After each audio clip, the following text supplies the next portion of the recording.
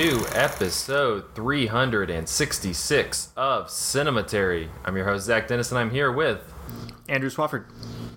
And joining us today, my friend Tomas Porchal.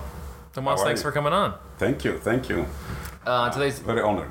It's it's a great honor. And you actually finished an entire year, worth of.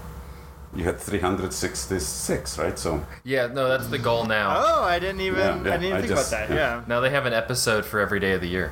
Ah, okay. So yeah. So if you want to do Please that, do not so you didn't listen to miss. an episode every day of the year. So people can really stay hooked, right? That's true. Yeah, daily dose. If you're really committed, you can go for a whole year. All right. On today's episode, we'll do movies that we saw this week in part 1, and then in part 2, we'll be continuing our Young Critics Watch Old Movies series with 1967's Point Blank. I do want to direct everybody to the site. We got a new review of O Vigilante for the 1992 film by Osoldo Canedias. I don't, unfortunately cannot pronounce that, but He's a Chilean filmmaker, and he was not something that was on my radar, but apparently he's a big figure in the Chilean New Wave, and we had a writer who really wanted to write about something from the Chilean New Wave, so, go do your homework and read that review. Definitely. I saw that he shared, actually, if you want to watch it, it's on YouTube in full, so you can watch it there. All right, we're going to kick things off with talking a little bit about the new Leos Cara film, Annette, which stars Adam Driver and Marion Cotillard. It was in theaters. It premiered at Cannes. It was in theaters, but is now... It opened Cannes, which is hilarious to imagine considering the way this movie opens. That's true. It opened Cannes, was in theaters for a while, and then it hit streaming. It's on Amazon Prime for people with Prime, but... I know the podcast we're big fans of Holy Motors. We've talked about that one a gazillion times. But Andrew, what did you make of Annette? It's a hard question to answer because my feelings about Annette evolved a lot over the course of watching it and over the course of the days since watching it. I've felt about every way I feel like you can feel about it in the process. There were definitely long stretches of it where I was very irritated. There were long stretches where I was laughing at it. There was stretches where I was laughing with it. And I feel like the place where I've mostly landed now is that I think it's like really unique and really neat and really fun and really cool. So I guess I should give people an idea of what Annette is even about. It is a musical. The music in the movie, as well as the story for the movie, are both written by the band Sparks, who I know people are massive fans of. I don't really know much about Sparks at all. I need to watch that Edgar Wright documentary about them. Yeah, I was going to say, they're having a moment right now because they got that Edgar Wright documentary and then they have this musical. So I don't know why we just I don't know. Anyway, Sparks. Missed the boat on Sparks. Yeah. But the story they have written for this concerns these two performers. Adam Driver plays this kind of provocative stand-up comic. He kind of does... crowd work. And what we see in the movie doesn't seem like what an actual stand-up performance would be like. It's more just like this weird performance art thing. And then we have Marion Cotillard, who's a famous opera singer, and they have this celebrity romance. There's all these interstitials in the movie showing like the tabloid news, like E! News or something, reporting on their personal life. And they get married. They have a child. That child's name is Annette. The child, Annette, is played by a puppet in the movie, and that is just a thing that is not commented on. But it is very... You get used to it. You get used to it, but it's also impossible to miss. It's not Yes. like one of those things like American Sniper where they used a doll, and you're supposed to not notice the doll. You're supposed to notice it's a puppet. Like, impossible to not notice it's a puppet. And... I probably shouldn't say any more than that, other than like there are twists and turns along the way. It's kind of like a rise and fall, Star is Born sort of story. but it in very strange and unpredictable ways. There's even some like J horror stuff hidden in like the last half of this movie. I already mentioned last time I talked about it that, I mean, there is a scene where Adam Driver is going down on Marion Cotillard and is singing Yes. at the same time. Jesse did not want to watch this movie with me. Multitasking. But Yeah. Jessie refused to watch this movie with me, but she did want me to bring her into the room when that scene happened because she knew that it was happening ahead of time. And I think she was a little disappointed. It only lasts like... It's not long. I don't know. It's like maybe 10 seconds. Yeah. And the way that it's framed is a little underwhelming if you've had it sold to you as like this headline, like this eye-grabbing Yeah, it's not, clickbait it's thing, not like you know? erotic. It's just more like he's singing while he's doing that. I mean, it's just... But it is, I think, hilarious. It's hilarious. And I think that one of my main takeaways from this movie is that it is absolutely not taking itself that seriously. This is not like... I mean, it is like a sophisticated, highbrow, artsy, like cerebral movie, but it's also like very, very silly. One of the reasons why I mentioned that it's funny to imagine that it opened Cannes is that there's like this opening dialogue, this narration that plays before the movie actually starts of like somebody addressing an audience of people, and he tells the audience that like they are not allowed to breathe for the entirety of the show, and if they have to fart, they need to do it in their head. So like that's the kind of level of humor we're dealing with here a lot of the time. And the movie is like constantly reminding you that you're watching a movie. It's constantly reminding you that like musicals are highly artificial things.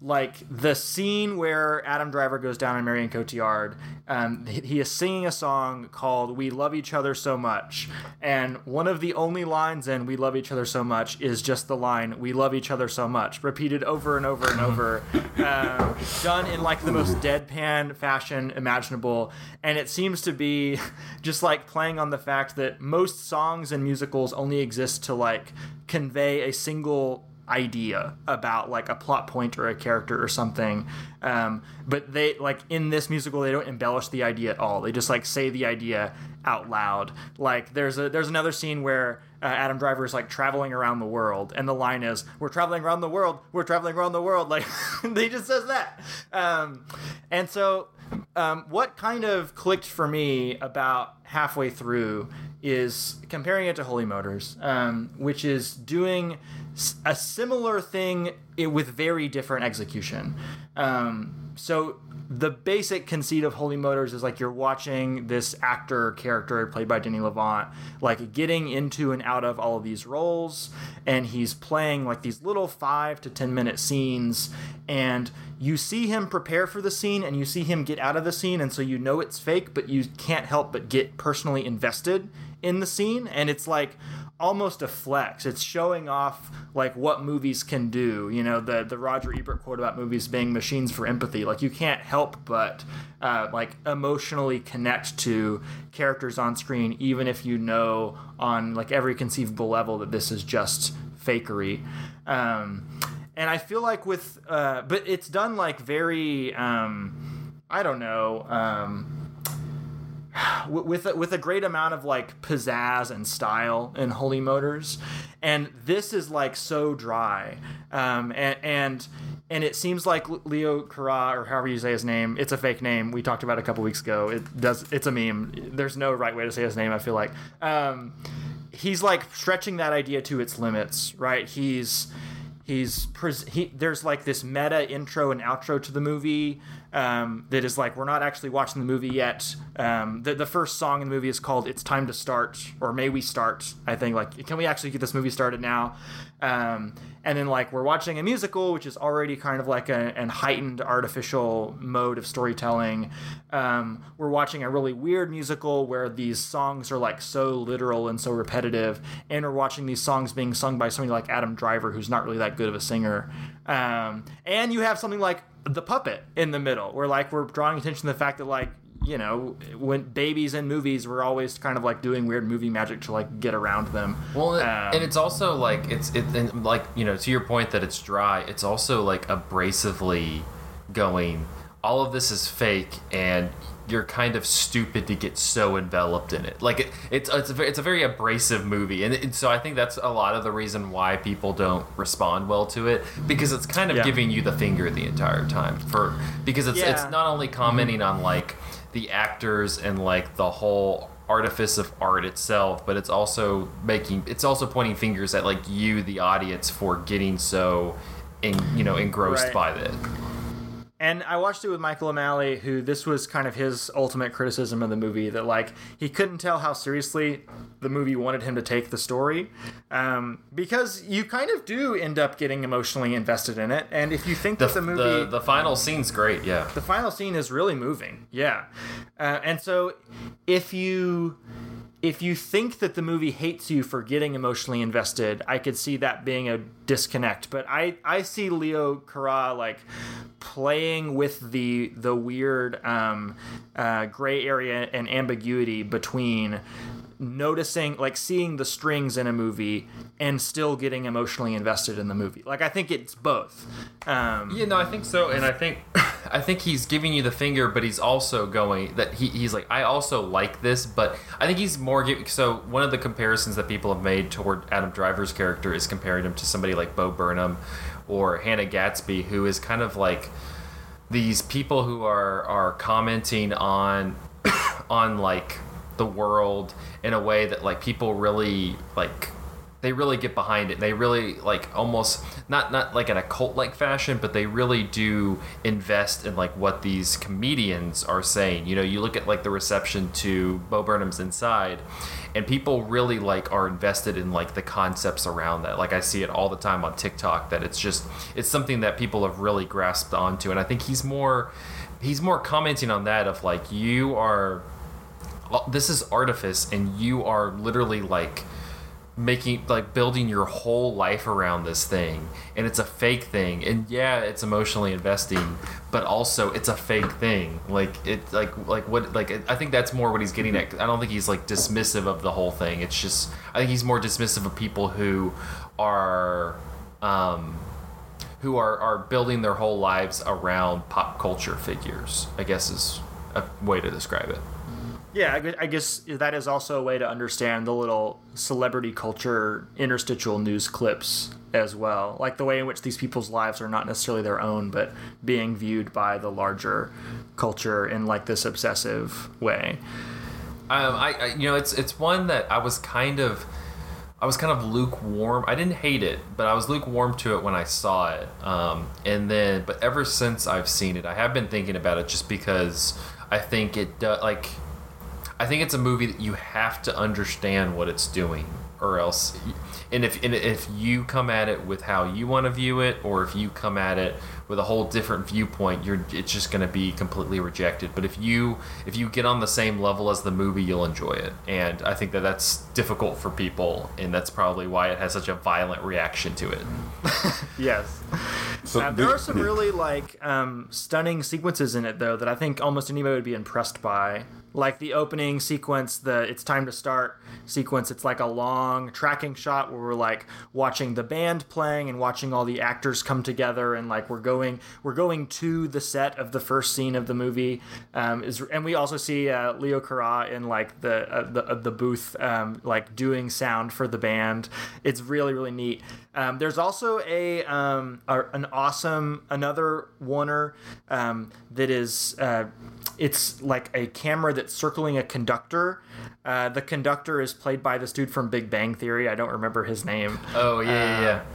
And like he's talking to the camera while he's conducting this orchestra, and the camera movement is like getting faster and slower based on the musical movements of the orchestra, and like it's hard, I think, to explain exactly what it feels like to watch, but it is really like I don't know, thrilling cinematography, and like just a really cool conceit for how to convey what is ultimately just like a character talking about themselves to the camera. Yeah. Tomas, you were going to say something? No, I just you mentioned that it opened Cannes Film Festival.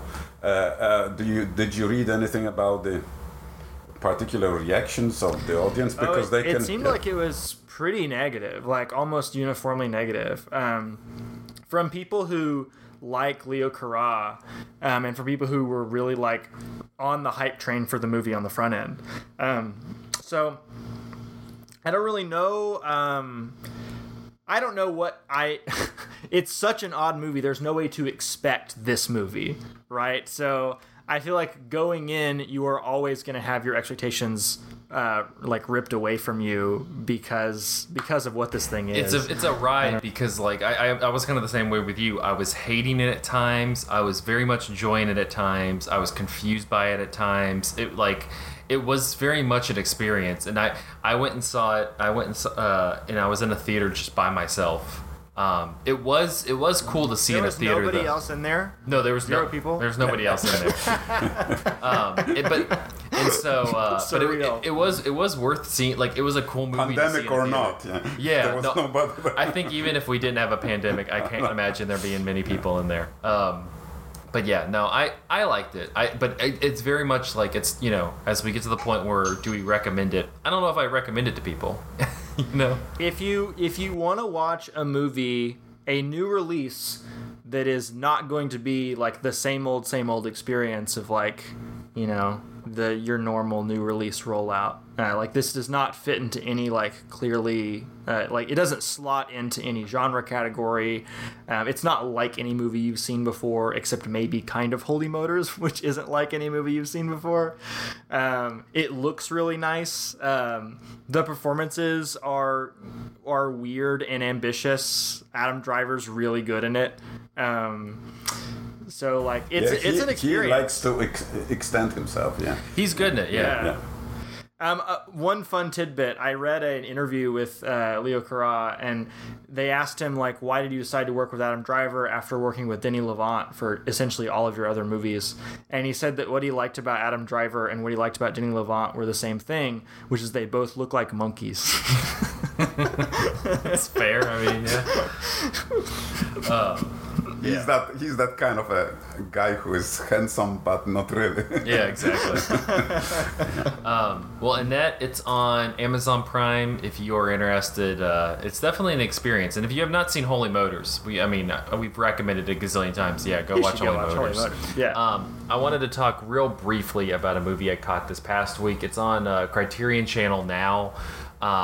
It's directed by Mikio Narusi, Sound of the Mountain from 1954. And this one, mainly I was interested in it because I'm deeply in love with Setsuko Hara, and Setsuko Hara was in this movie. And I still love her. And I gotta stop watching movies where people are incredibly rude to Setsuko Hara and don't treat her right, because it's just, I gotta stop doing it because I love her so much, and then she's never treated right in any movie. But this one, it's about a family in Japan, and you have the Setsuko Hara and her husband, but she lives with her in-laws, the mother and the father, and they seem to have a solid relationship. Like, she stays at home with them. They're older, but the father works. He actually works at whatever, they don't really specify what company or like what his work is, but he works at the same place as the son, and she's kind of doing a lot of the homework. She's not, they've talked about how they've had a maid, but she's doing a lot of the cooking and the cleaning and just kind of taking care of the family, and it becomes clear to the father that his son is clearly having an affair, and so at first you kind of get this whole storyline where his secretary is somebody who he knows has been like hanging out with his son and knows who he's having the affair with, and they have like these really tense scenes where he's like questioning the secretary, and she's like, "Fine, I'll tell you." And then like he ends up like confronting the son, and the son is just like, it's just what it is, like he keeps calling Setsuko Hara's character a child. He's like, she's just a child, which is such a weird way to describe your wife. And so he's like, she's just a child, I just define other way, pretty much. A child I'm married to. Yeah, exactly. And I'm just like, I have to go and find other outlets. And then you also have this other storyline where their daughter also comes home because she also has two kids, and she's kind of pretty much on the outs with her husband, and so you kind of have all of these like marital strife. You have the Satsukahara character and her husband who are kind of, you know, struggling. You have the daughter and her husband who are struggling, and she comes and lives with the family, and she has like this kind of, she clearly feels like she's second fiddle to everybody there. You know, she's second fiddle to the son, she's second fiddle to Satsukahara's character. She just feels very very much like the redheaded stepchild of this family. And then you have a lot of the familial stuff that you're familiar with like, because this very much feels like an Ozu movie, just without like the stylistic flourishes of like an Ozu movie. You get a lot of just kind of like how different generations are kind of approaching like this. You know, you have the father is just kind of appalled by a lot of the actions of the son, and he should be. His son is a fucking asshole the entire movie. Like, the entire movie, he's just kind of like, yeah, I'm just cheating on her, whatever.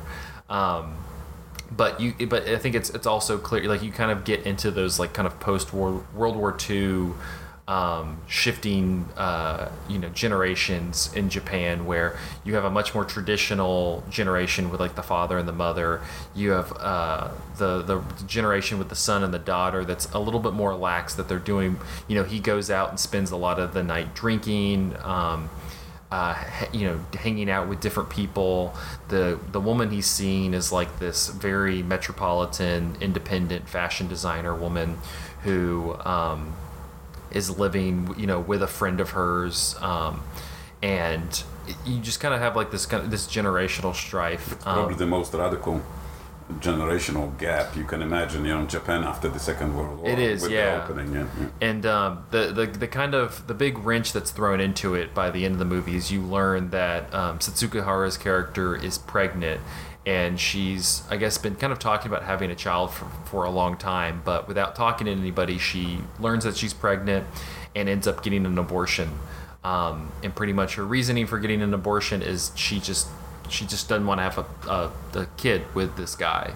And by the end of the movie, she's pretty much decided that she just kind of wants to divorce him and get out of this entire relationship. But she also has this really deep connection with specifically the father, where he really just is somebody that she can kind of confide in, she can really trust in. And it was really, I'm a giant fan of Ozu. Narusi feels very much like he's on the same narrative wavelength as Ozu. He's kind of investigating investigating these generational strifes in like a very subtle way, similar to Ozu, but he does not have like, you know, you don't get those tatami shots, you don't get like those, the kind of cutaway shots, the pillow shots that Ebert calls them. It's much more traditional in that way, you know, but at the same time, it's investigating like these generational gaps that are prevalent in post-war Japan, that and kind of doing it in a way that Ozu did, where it's much more subtle, it's not as overt, and it's all about kind of the internal, fighting the internal with the external. But don't you think that, I mean, I haven't seen the film, mm-hmm. that the fact that there is abortion, that the daughter has a strong relationship with the father, that she's kind of trying to assert herself, that this was kind of a little, I mean, that wouldn't that make the film stand out, you know? That's what I would think. It's pretty progressive, like in the way because it handles the abortion very well. I mean, it's not like the when the family learns about it, they don't necessarily condemn her. They pretty much kind of go, well, why didn't she talk to us about it? Like, why didn't she like bring it up? Like, why would she kind of keep that away from us? It's not like it becomes like this. They don't cast her out. She makes her own choice to go, I just don't want to be a part of this relationship. And you kind of have, it's a kind of a frustrating movie, because you have the son who is just, he's very ingrained in like that that kind of shifting salary man, Japanese male, kind of that white lifestyle, where he's just very focused on kind of getting his money and, you know, living his life the way he wants to live it. Like he has a very American way of doing things. He's very like, I'm going to do this the way I want to do it.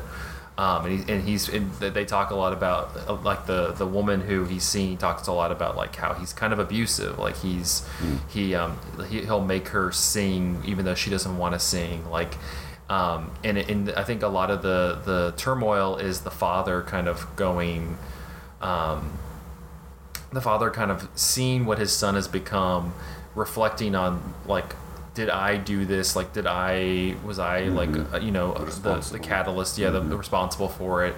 And, can I change him? And that's what's kind of frustrating about the movie is he's constantly kind of approaching him about it, but it's clear that he doesn't want to change. Like, he's actively made this choice to be this way. It's an interesting movie. It's on Criterion Channel now. I think if you're a fan of the Ozu, if you're a fan of Ozu movies with Setsuko Hara, whether it's Late Spring or Tokyo Story or things like that, this is also one of her great performances. I think I always like to see non-Ozu Setsuko Hara movies like this, and No Regrets for Our Youth, the Kurosawa film, are kind of interesting. It's interesting to see her in that and those movies without the Ozu lens, and so I'd recommend this one, Sound of the Mountain. It's on Criterion. Zach, this is somewhat unrelated, but I guess I've never asked you about this. Have you seen Millennium Actress? I have not.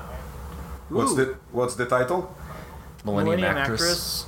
It's an anime film by the late great Satoshi Kon, and it's about Setsuko Hara. It's like a lightly fictionalized and greatly stylized biography of Setsuko Hara. You should watch it. You'd love it. I'm done. Of course I'll watch that. He's got his evening. I love her so much. I think Setsuko Hara might be my favorite actress. I love Setsuko Hara so much. She's such a good actress. Wow. She's so subtle with everything. It's amazing. I've got some Japanese actresses. I'll run them by you for comparison. Okay. Andrew, I'm going to toss it over to you. You've been on this is a completely different field, but it's Muppets. How different is it really? We had the doll baby, the puppet baby from Annette, and we got Muppets. Recently, Fathom Events did a screening of The Great Muppet Caper, which recently celebrated its 40th anniversary, I think. And I went to see it kind of on a whim, and loved it. It was so fun, so enjoyable. And I have never seen like the classic run of Muppet movies, so I've taken it upon myself to watch all the Muppet movies in order. So I've watched 3 of them, and the chronology of the Muppet film series kind of has a couple arcs to it. There's the first 3, which are like globe-trotting movies. The first one is about a trip to Hollywood. The second one is about a trip to London. The third one's about a trip to New York. And then after that, they kind of move into Muppet adaptations of literary classics. So things I'm looking forward to are The Muppet Christmas Carol and Muppet Treasure Island. They also did Muppet Wizard of Oz. And then there's like Muppets in Space, which is like off doing its own thing. It's not a musical. It's the only one that's not a musical. And then there was the remake or the reboot movies with Jason Segel, The Muppets and Muppets Most Wanted, which I've seen the first of those. But I wanted to talk about the little trilogy of like the globetrotting Muppet movies. The Muppet Movie, Great Muppet Caper, and Muppets Take Manhattan. I wish I could say all of them were good. One of them, unfortunately, was a major disappointment for me. But The Muppet Movie is a lot of fun. It is the movie that Rainbow Connection comes from. The movie basically opens the Rainbow Connection after a very short, also kind of Annette-esque It's Time to Start sequence. And like that is just like a Rainbow Connection is like such a sincere, beautiful, amazing thing in and of itself. But it is also contained within this broader story that is also very sincere and sweet. Though ultimately, like where it ends up landing is it's kind of like a Hollywood myth making thing about like how you can go to Hollywood and anybody can make it here. But like the fun of it is all the songs, which are ridiculous and great and catchy, all the personality of all of the Muppets, and the cameos. There's a lot of celebrity cameos in these movies, which I think is one of the main draws to the series. I have two favorites in the first movie. One of which is Steve Martin playing a very non-classy waiter at a restaurant that Kermit and Piggy go to, but they don't have a frame of reference for what class looks like, so everything that he does they think is like very sophisticated. He like just peels off the foil on the top of a champagne bottle and like wads it up and throws it off of a balcony. And then the best one, oh my gosh, I'm worried that I'm spoiling this for people because it was such a great surprise when I saw it, but I can't not talk about it.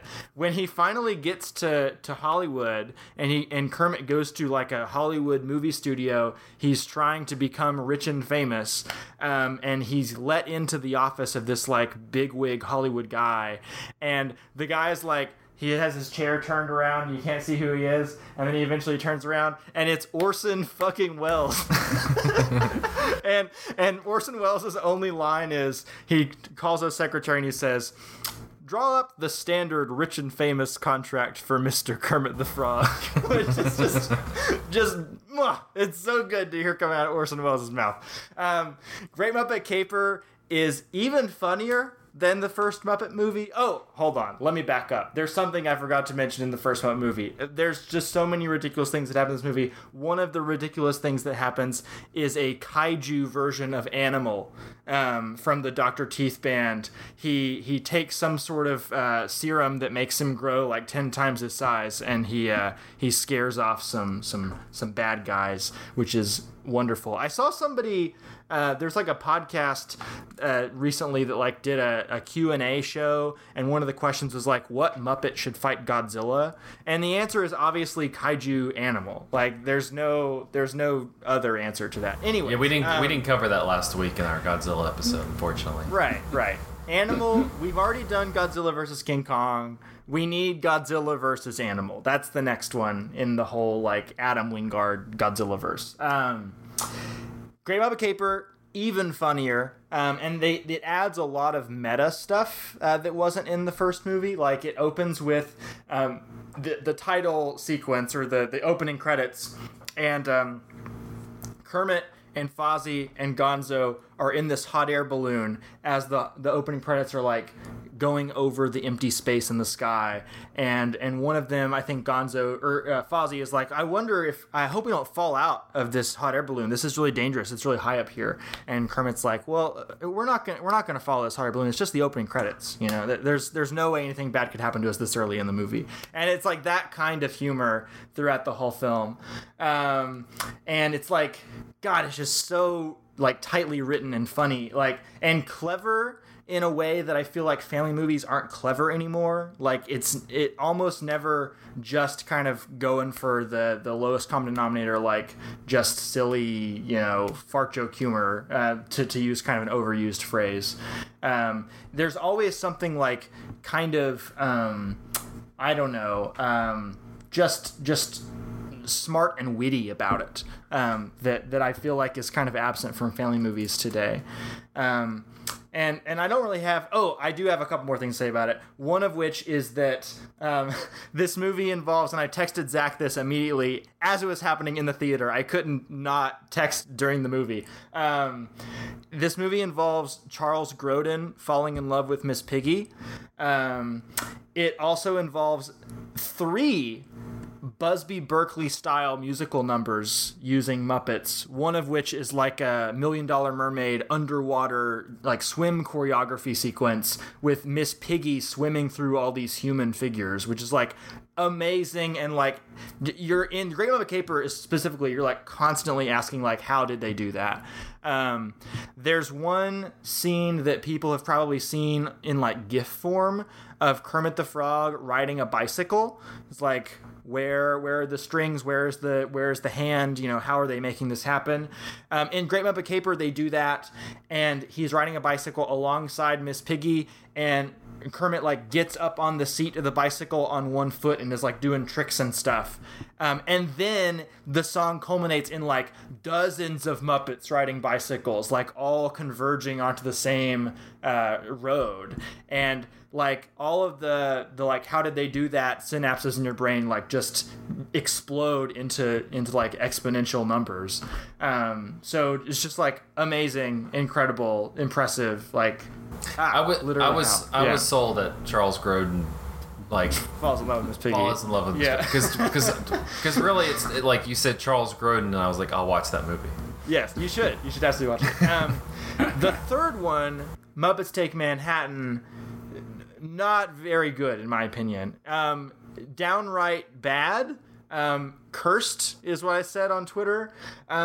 It's like a gritty New York movie. It's like, on one level, I want to get behind it because it's like a class-conscious Muppet movie. It's about like Kermit and friends going to New York to try to make a Broadway play, and instead of Orson Welles being there to write up the standard Rich and Famous contract for them, they just like hit brick wall after brick wall after brick wall, and they're like poor and hungry and can't afford food, and they have to like split up and not be friends anymore because they all have to go find like awful jobs in various parts of the country.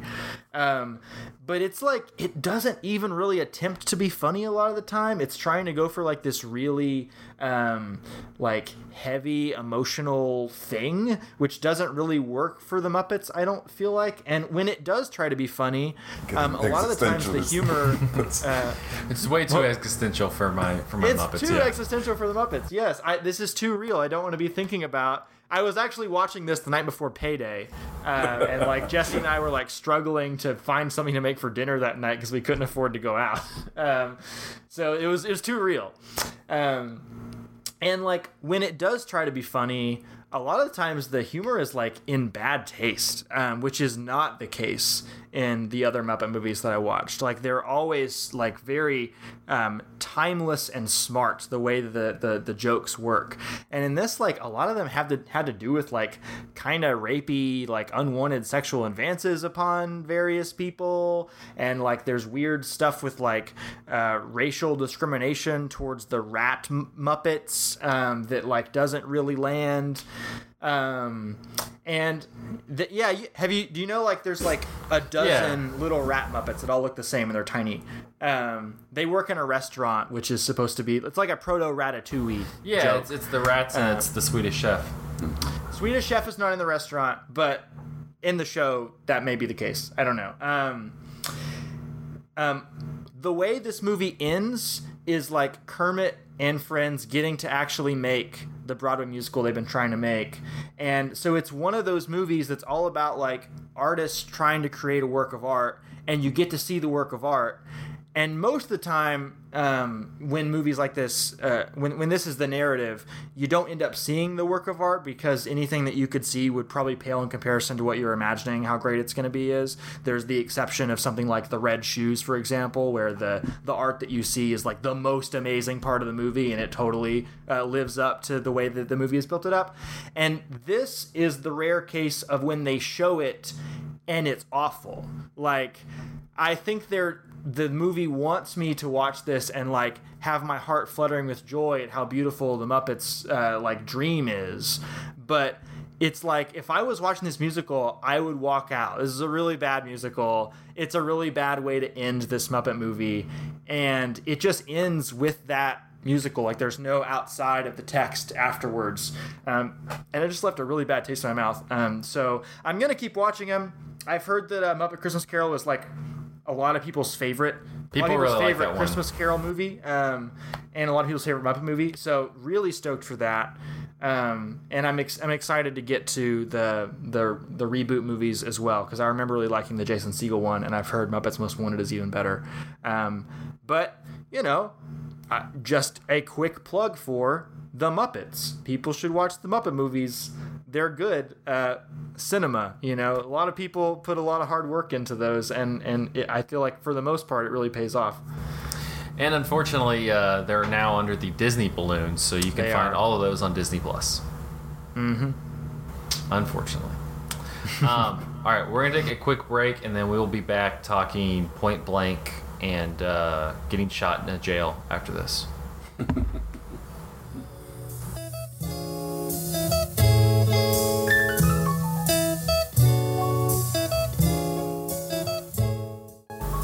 Hello, Cinematary listeners. This is your favorite Filipino podcaster, Jessica Carr. I'm here to let you know about a couple of things that Cinematary offers that you might not know about. First, if you're a fan of what Cinematary is doing, please consider joining us on Patreon. Remember when we weren't clamoring for your dollars? Well, now we're just clamoring for 5 of your dollars. So please help us and donate to our Patreon, and then you'll get exclusive content from our staff, including our Film Theory and Chill series, where a panel takes a piece of theory each month and deconstructs it before diving into whatever topic is on their mind from the past week. The $5 each month is investment in the website and the podcast, and it goes solely to paying our writers for the reviews each week, so please consider doing it. It's only $5. If you missed an episode of Cinematary or a piece of writing we've had, you should consider signing up for our free newsletter. Each Sunday, we send out a note with the latest podcast episode, piece of Patreon content, and the last 2 reviews that we've written at cinematary.com. It's perfect for those of you who are interested in what's happening, and it makes sure that you don't miss a single Cinematary review. Finally, the easiest thing that you can do to help us is to please give us a rating and review on iTunes, Spotify, or whatever else you're using to listen to the show.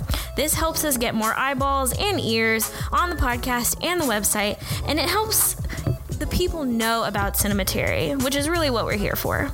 So to recap, consider donating to our Patreon, sign up for the free newsletter, and give us a rating or review. We would really appreciate if you could do these things. Thank you for listening, and now back to the show.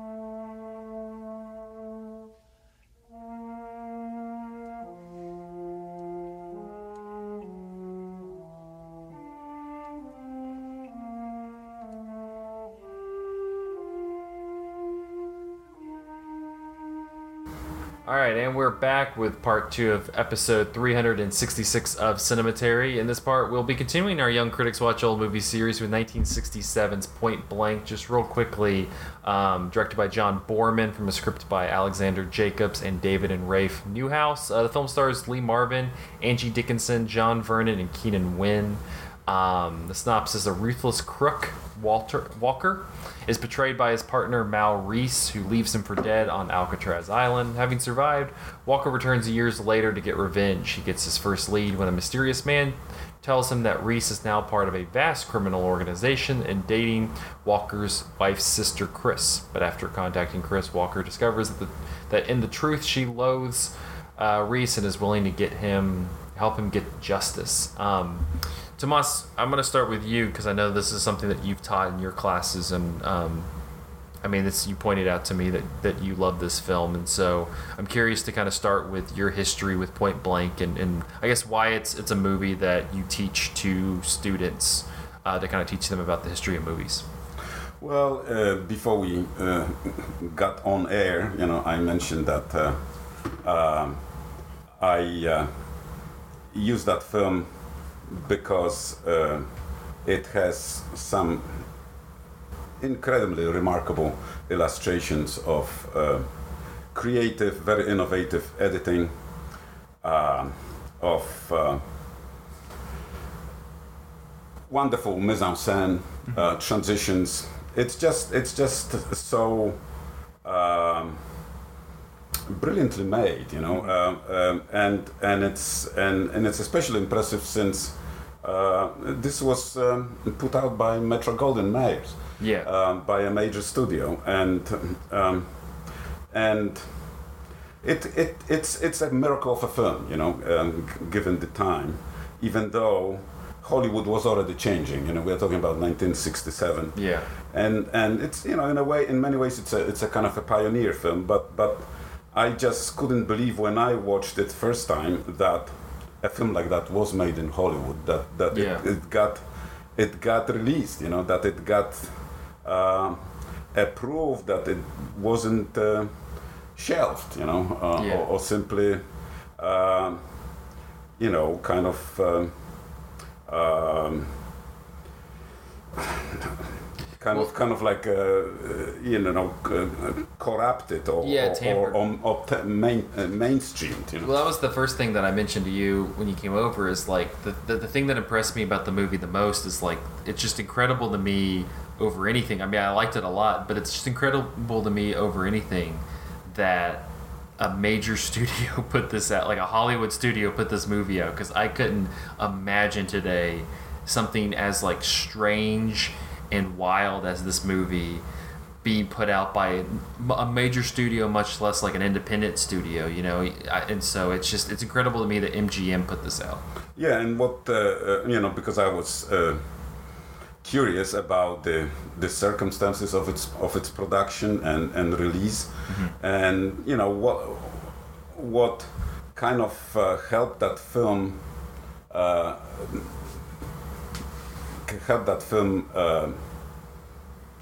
become a reality is that first of all there was there was a Lee Marvin, and the star of the film, who really believed in it, who also had a lot of faith in John Borman, who at the time was just a kind of a you know, really. Is he a journeyman? Is that an appropriate word to call John Borman? Yeah, I mean, he was not he was not not just well known. He was just at the beginning of his career. Yeah. And he had some film. I forget, like Catch Us If You Can, which was about some rock band, and it was kind of trying to imitate the Beatles documentary. But he didn't have much to his credit, you know, and yet whoever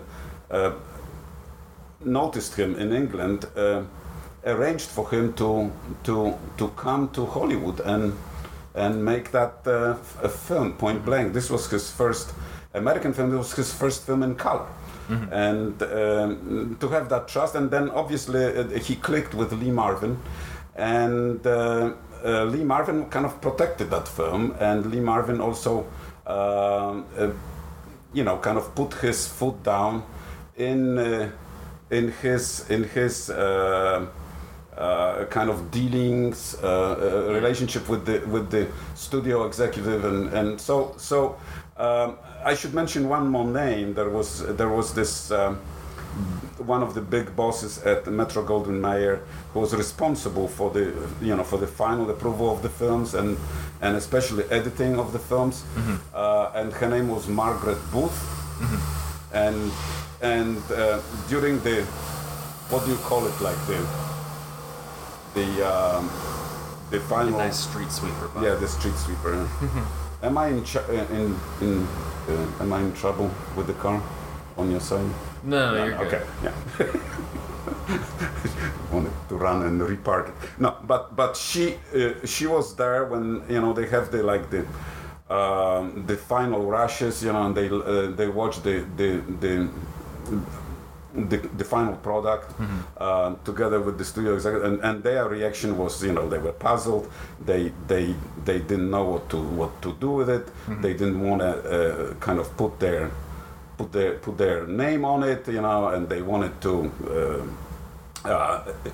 make a lot of changes. And she stood up and said that if anybody tampers with that film, even in, you know, she liked it so much, you know, and she was kind of another person that made that film happen.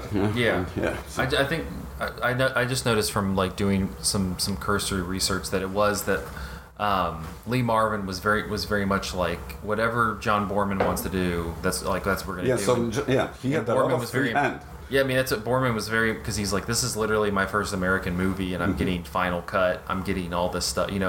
He's pretty much getting treatment that a John Ford or a someone George really Moore or established something like that, would be getting on his first American movie. Andrew, I know that you'd seen this relatively recently. I mean, what was your impression of Point Blank? I should give a caveat that I have not watched this in the last couple days. I watched it about a week and a half ago. I watched it at Central Cinema here in Knoxville because they just happened to be showing it a week and a half before. I am envious, that you had it on the big screen. A friend of mine, a friend of the show, Nick Hinker, who was one of the people who owns and runs Central Cinema. This is one of his favorite movies, and they were doing a staff picks series, and so this was his staff pick. So thank you, Nick, for showing this movie. And I went to see it really not knowing anything about it. So I guess I went in similarly to what a lot of audiences in 1967 or studio execs sitting down to watch this movie for the first time felt, because all I knew about it was that people liked it. But based on the synopsis, all I could tell was that it's a crime movie, it's a revenge movie. I was kind of expecting something a little bit more boilerplate, if not particularly well done. But I was shocked. I was so surprised at what this movie ended up being. Right at the beginning, it kind of drops you into this really brutal death scene. Very much in media res. You don't really know who anybody is or what's going on, but there's just so much chaos in the editing and the sound design and stuff like that. And as the movie kind of unfolds over the next 10-15 minutes, you're slowly putting the puzzle pieces together of who these people are, how they relate to each other, and it proceeds to be this weird surrealist dream crime film. Almost, yeah. Where there is an argument to make that it may not, the whole film may have been just, or may be seen as a kind of a flash forward almost, the kind of a fantasy of being carrying out that revenge, getting getting back at for being betrayed and double crossed. Yeah, so I guess it would be Occurrence at Owl Creek Bridge by Ambrose Bierce. Exactly, if you know the Ambrose Bierce story. Yeah, exactly. I hadn't considered that, but I mean the movie is so strange and living in this strange level of reality that I could totally see that. Yeah, and there are so many indications, that to support that kind of interpretation. But then there is probably not enough. It's just kind of thrown in to to make our engagement kind of a little more complex, Yeah, complex engagement I think is a good way to put it, because you're having to engage with the movie on a couple different levels at once a lot of the time. You'll be hearing the audio of one scene while you're looking at the video of another scene, and you're having to separate these things in your head. Yeah, there is that a lot of that. Yeah, there is that. Well, it's dissonance, because it's the asynchronous sound and image, and just the fragmentation of the narrative, of the continuity. So many gaps in there, that we are asked to fill in, and we may try and succeed, but maybe with an effort or with some reservations. Well, it's one of those movies that you could sit there, you could take the cinema sins fine-tooth comb to it, but you're just that's so boring to do. It's way more fun to just experience it and just live in whatever the hell world it wants you to live in, because there's just something so hypnotic about all of it. Hypnotic is a great. I mean, consider the music.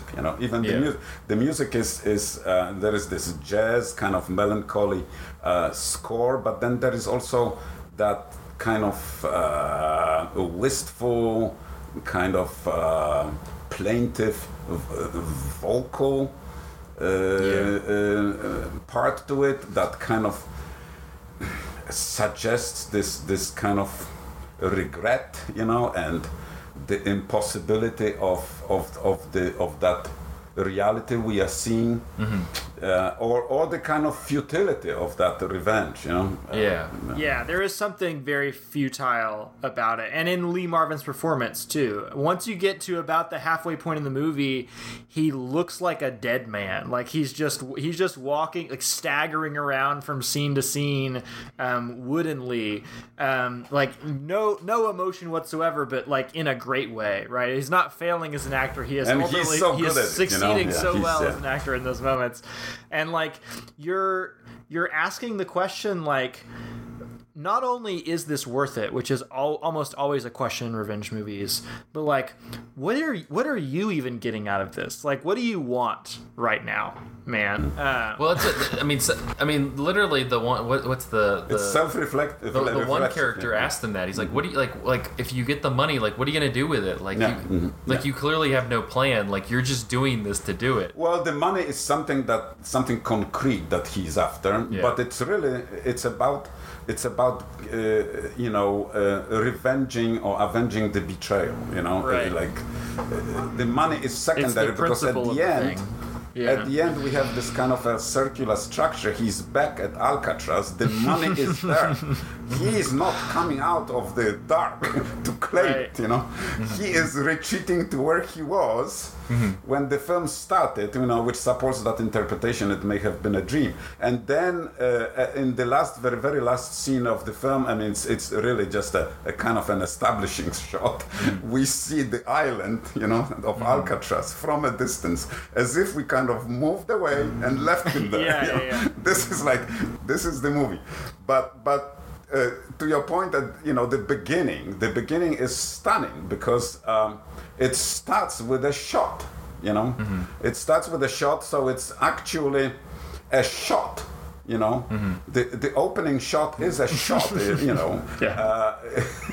It's a gunshot that will be then recurrent. Kind of reminding us that. Of his condition, of what happened to him, but because it's in the dark, we don't see anything, so it's just an auditory shot, so to speak. And then we go into that. What I loved about that, because it's a pre-credit sequence. We have 5, basically in the course of 5 minutes, the film brilliantly tells us all we need to know for our essential backstory. That they got together with that Mal because he was in trouble. He asked him to trust him, that he was his friend, and that we find out what the deal was.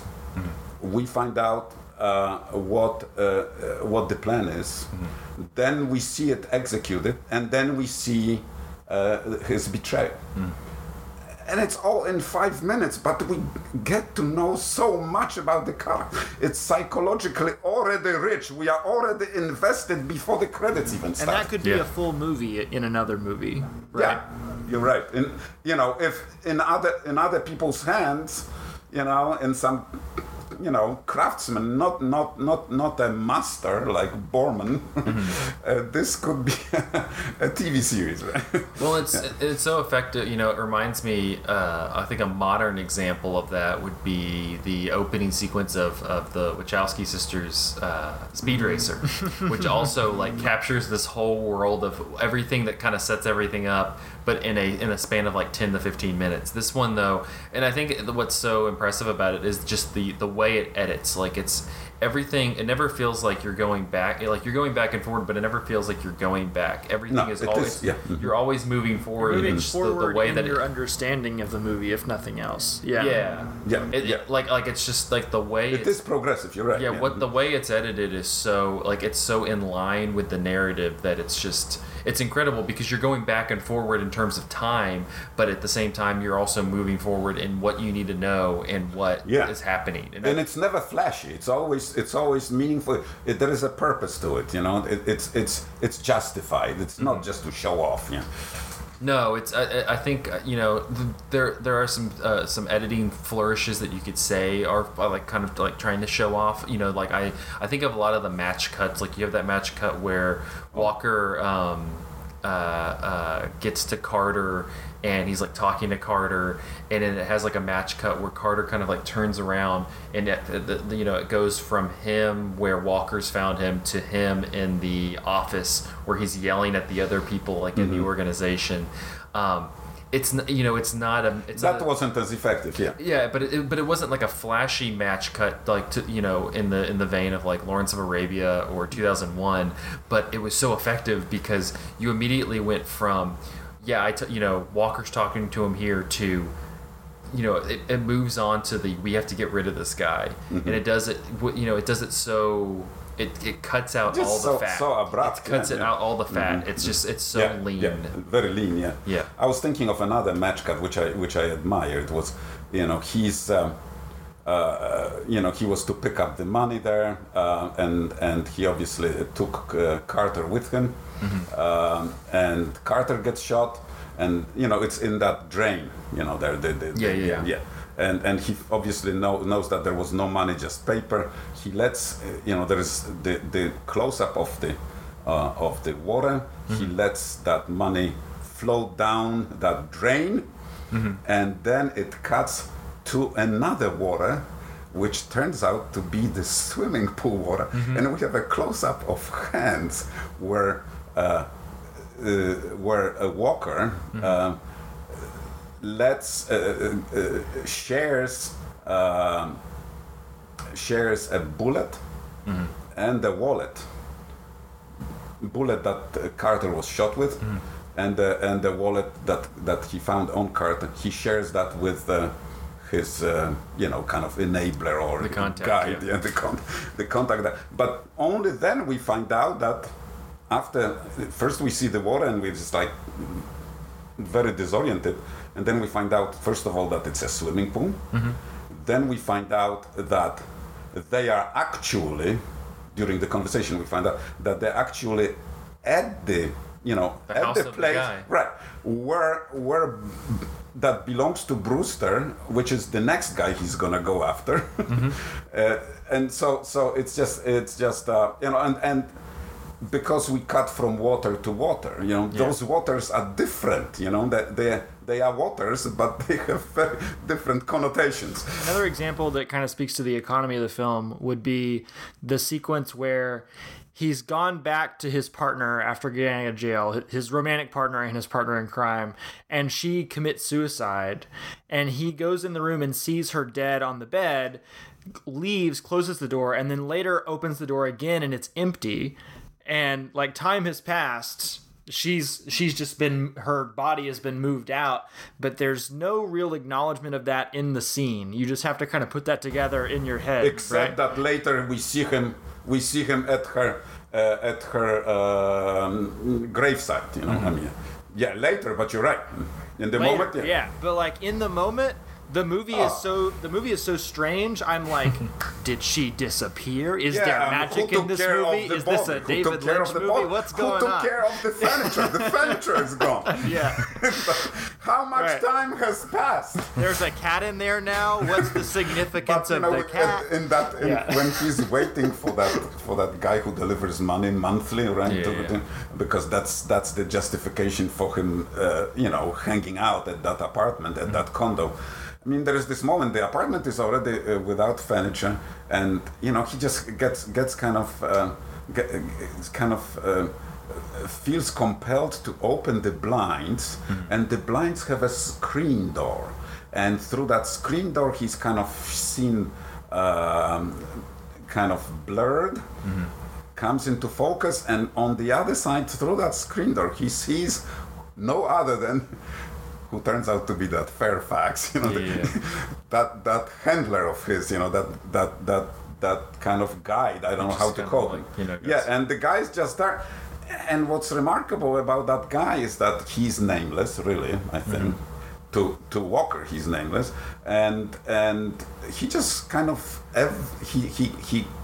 he's tracking him, and He's always around. He's always around, and he always has some new instructions or some approval, and he's just kind of guiding him along in his journey of revenge. But he's very often he's alone. They are alone. When they talk to each other, there is, except on the boat, on that ferry, there is nobody else. So that kind of, I mean, I think that Soderbergh in the conversation on the Blu-ray, on the commentary, he suggests that Fairfax, that character, because he appears out of nowhere on that ferry, with the instructions how to start his revenge. He's there on that he compared him to an apparition. It's like that there, that kind of also supports the possible idea that it's all kind of dreamlike. It's interesting because I read in notes, Soderbergh talking about this movie. It's interesting that Steven Soderbergh is like obsessed with this because yes. You can very much feel a lot of his touches just in the way he edits things and he moves scenes, like in the way that this movie operates. I also think that what's interesting about this movie is it kind of is operating on like this kind of teetering level between like the kind of classic film noir, but also a noir that's infused with like new Hollywood, and as you say, like kind of this changing of the guard in terms of like how studio movies are made. There is I mean, it's in color, right? So it's not noir, but the theme, the character are straight from film noir. There is some play with the shadows and the kind of chiaroscuro and all that. And Soderbergh compares the Lee Marvin character to like a Humphrey Bogart character. Absolutely. Yeah.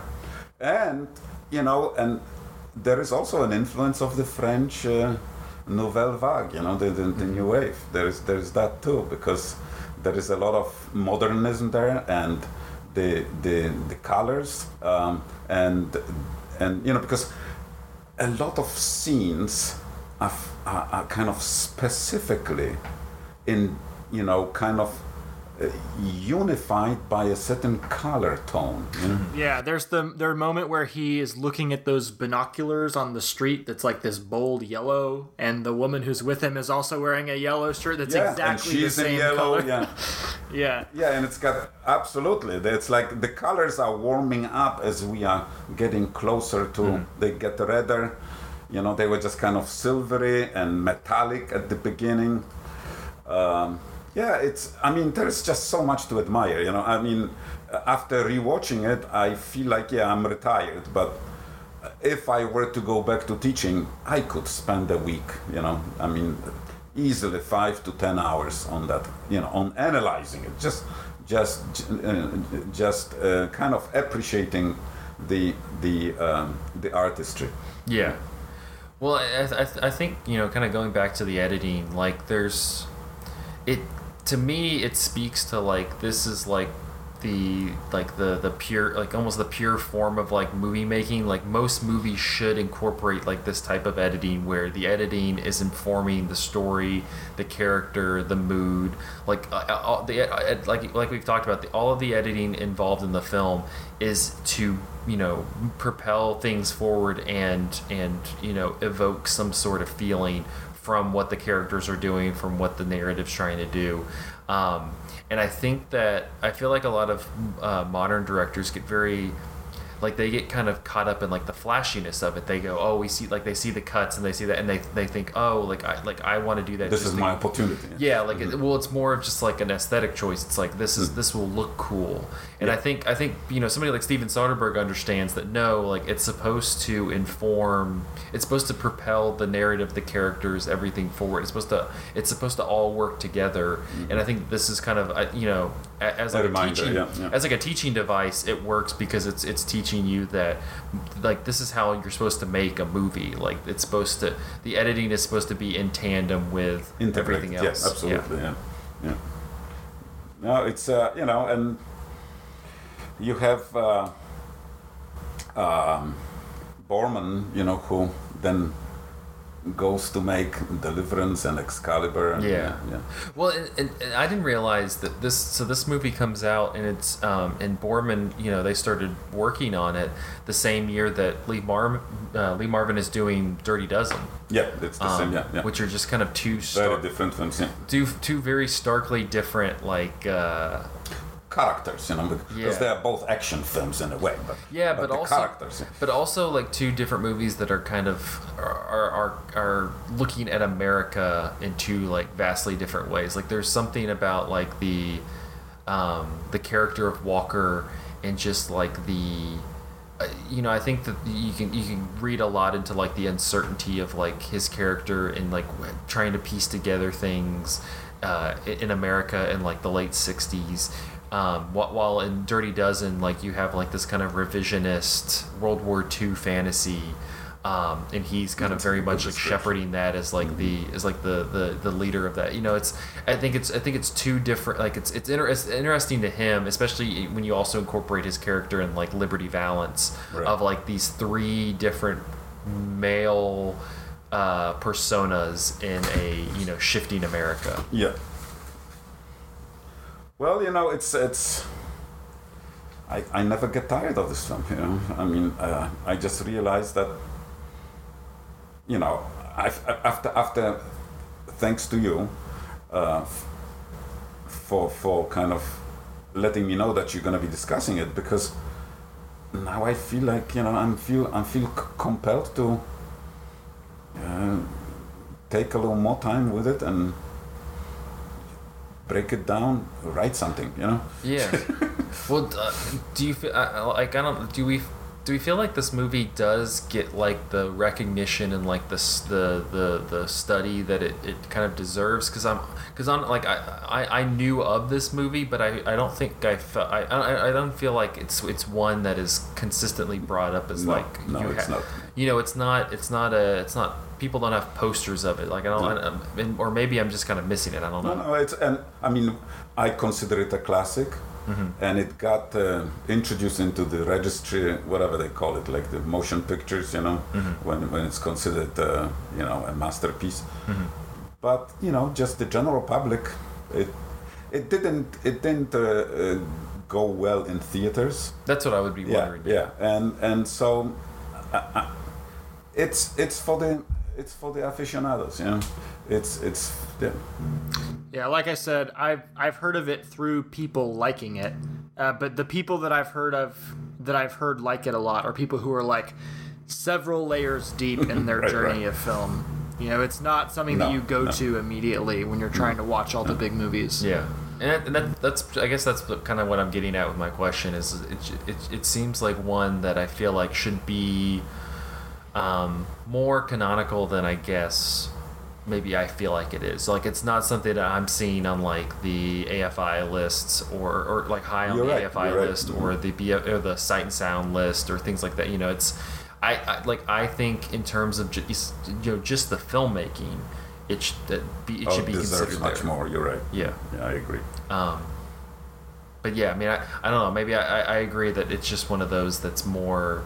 People have to understand the parts.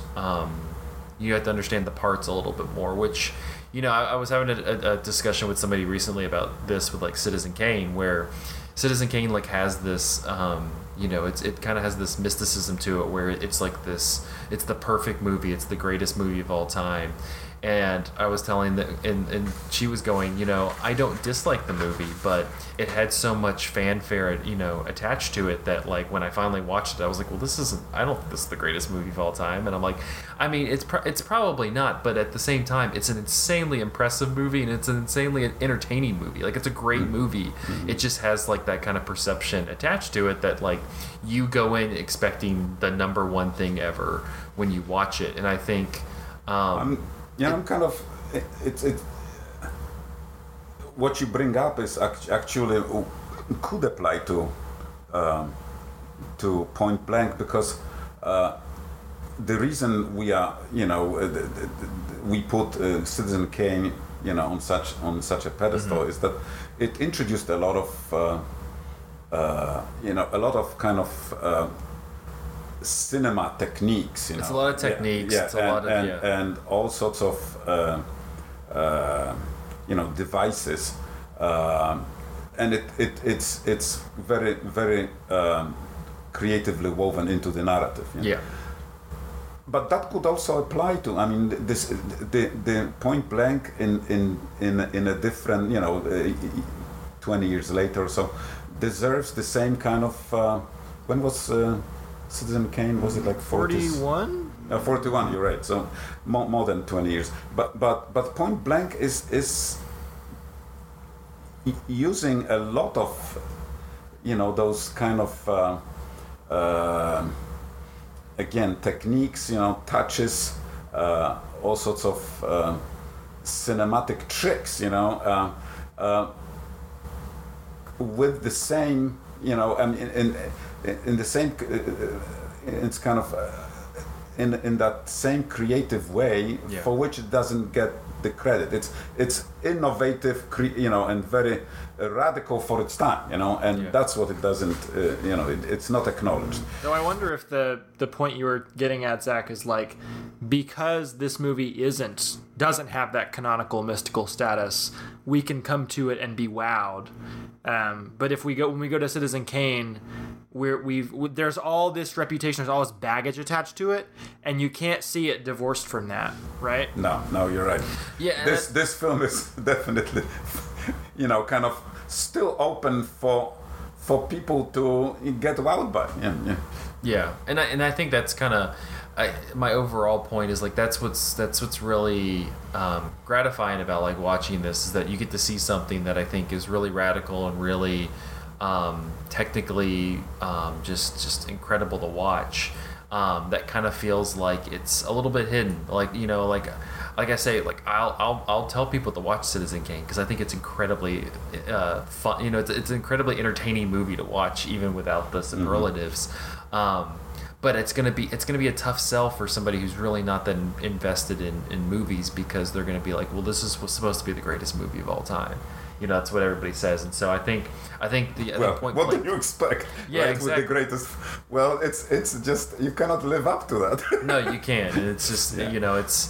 So I think that's Point That's Blank. a curse on Citizen Kane. It is, but I think that Point Blank kind of has the luxury of being, you would like for it to be getting more recognition, but it also has that luxury of not getting the recognition. Well, I like what Andrew said. It's like this is the kind of the pleasure, the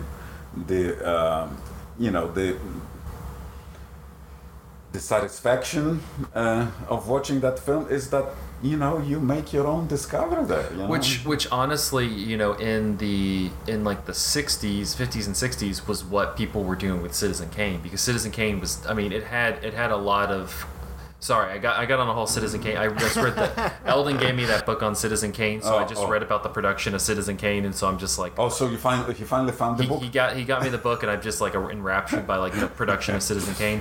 But it was really interesting because it really it came out in theaters. It had the whole publicity run because Hearst was trying to kill it. And it was nominated for Oscars, and so all that stuff happens, but then it just kind of goes away and it just disappears because RKO goes down, Orson Welles kind of goes down, it just disappears, and then it gets people find it like in the 50s and 60s. You have this revival of it. People start really appreciating it. Pauline Kael's ripping Orson Welles in The New Yorker. Like it took. It's also a movie that people discovered and really started evangelizing about. It's not like, from day one, it was Absolutely the best movie of all time, which I think is interesting. Yeah, and it's obviously with much less critical attention, but this is the kind of the sort of arc that we follow with Point Blank. Yeah. As we kind of wind down, any final thoughts on Point Blank? I have two quick things that I liked about the movie that we didn't get a chance to talk about. One is like the way in which the violence is handled. It's really brutal. Shockingly brutal. It's surprisingly convincing, you know. Yes. The scene that stands out to me the most when I'm thinking back on the violence in the movie is the used car scene, where he gets in the car with the car salesman and just drives him under a bridge and just like bashes the car against a column over and over and over again. And then the guy gets out of the car and he keeps beating him up. And then he cannot close the door. There is a little comic relief. Oh, he yes. The door doesn't close all the way anymore. By the way, I'm gonna quickly interject. So Marvin was the driver. There are no stuntmen here. They really banged up that car. What's amazing is that they repaired that car, put it back together. Oh my gosh. How? I don't know how and why. The other thing that I like about it is how that once you get to like the third act, it kind of becomes this weird Kafka-esque story about like corporate culture and how like there's the buck doesn't stop anywhere. Like you can't find a guy who can do the thing that you need him to do because there's always somebody higher up. It reminded me of like nobody has the authority to pay him the money. There's no money anywhere. You don't ask for your payment because you're not going to get it. I've seen people on Letterboxd say that I think it was maybe Nadine who said this. It's like trying to get paid as a freelancer. Like, I just want my money. Give me my money. And like what it reminded me of is like I just went through this like 2-month-long saga of trying to get my internet service provider to fix my internet, and it was just like constant calling of customer service and like constant like I need another mechanic to come to my house, another mechanic, I need to like jump through this hoop and that hoop and buy this thing and that thing. And I felt like this guy in Point Break. I'm just ready to kill somebody. Like, just somebody tell me the person I need to kill to make my internet work. I will do it. Andrew's in a car under a bridge with the Xfinity guy. Yeah. It's just like we can all relate to it. It's like we are ready to explode. Well, that's what's so funny about that scene when he's like at Brewster's house, because Brewster's just going like I don't have the money. Fairfax is not going to give you the money. Like nobody, like I don't know why you want this money. He's just like, so I'm going to need you to pay me the money. He's like, I don't have the money. And he's just like, yeah, but I'm gonna need you to give me the money. He eventually shoots, I think, the phone. Yeah. Oh my gosh. Because he keeps like explaining to him like relatively logically, like this is why we can't give you the money. And Lee Marvin just continues to go like, I just want the money. Like he's like, well, can we give you this? He's like, no, I just want the money. Like that's. Oh man. Yeah. Well, you know, if you've been convinced after this conversation to watch Point Blank, it's actually on HBO Max at the moment. So also, I can throw in that if you have $15, invest it in a Blu-ray edition from 2014, because you have an entire commentary going through the whole film between Soderbergh, and it's just so sweet. And John Borman, who already then was in his early 80s, he's almost 90 now, and he's so lucid, you know. It's just well, and Soderbergh's the best to listen to talk about movies. Yeah, like the dude's so smart. So that commentary is worth the Blu-ray. Nice cover too. Yeah. Exactly. Oh yeah. All right, well, that will wrap up this episode of Cinematary. You can find us on Facebook at facebook.com/Cinematary, on Twitter and Instagram at @Cinematary, and on Letterboxd at letterboxd.com/Cinematary, where you post all the movies that we talked about in this episode. Thank you to our patrons over at patreon.com/Cinematary. Thank you to Cam, Chad Newsom, Christina Daughtry, Corey Willingham, Harry Eskin, Candace Sisson, Ron Hayes, Tyler Chandler, and Whitney Rio Ross. Thank you so much for your patronage. Next week, we will be continuing Young Critics Watch Old Movies with 1969's The Color of Pomegranates, because the 60s are getting weird over here on Cinematary. So, and we talked about it a couple weeks ago, but Andrew and I will be at TIFF, the Toronto International Film Festival, in the coming weeks. So be looking for stuff on the Twitter account and stuff and other social media accounts of us reporting from Toronto. It's going to be fun. Well, I'm looking forward to that. Now you got me hooked. That's the goal. That's the goal. That was the reason. All right. Thank you guys for listening. We'll see you next week.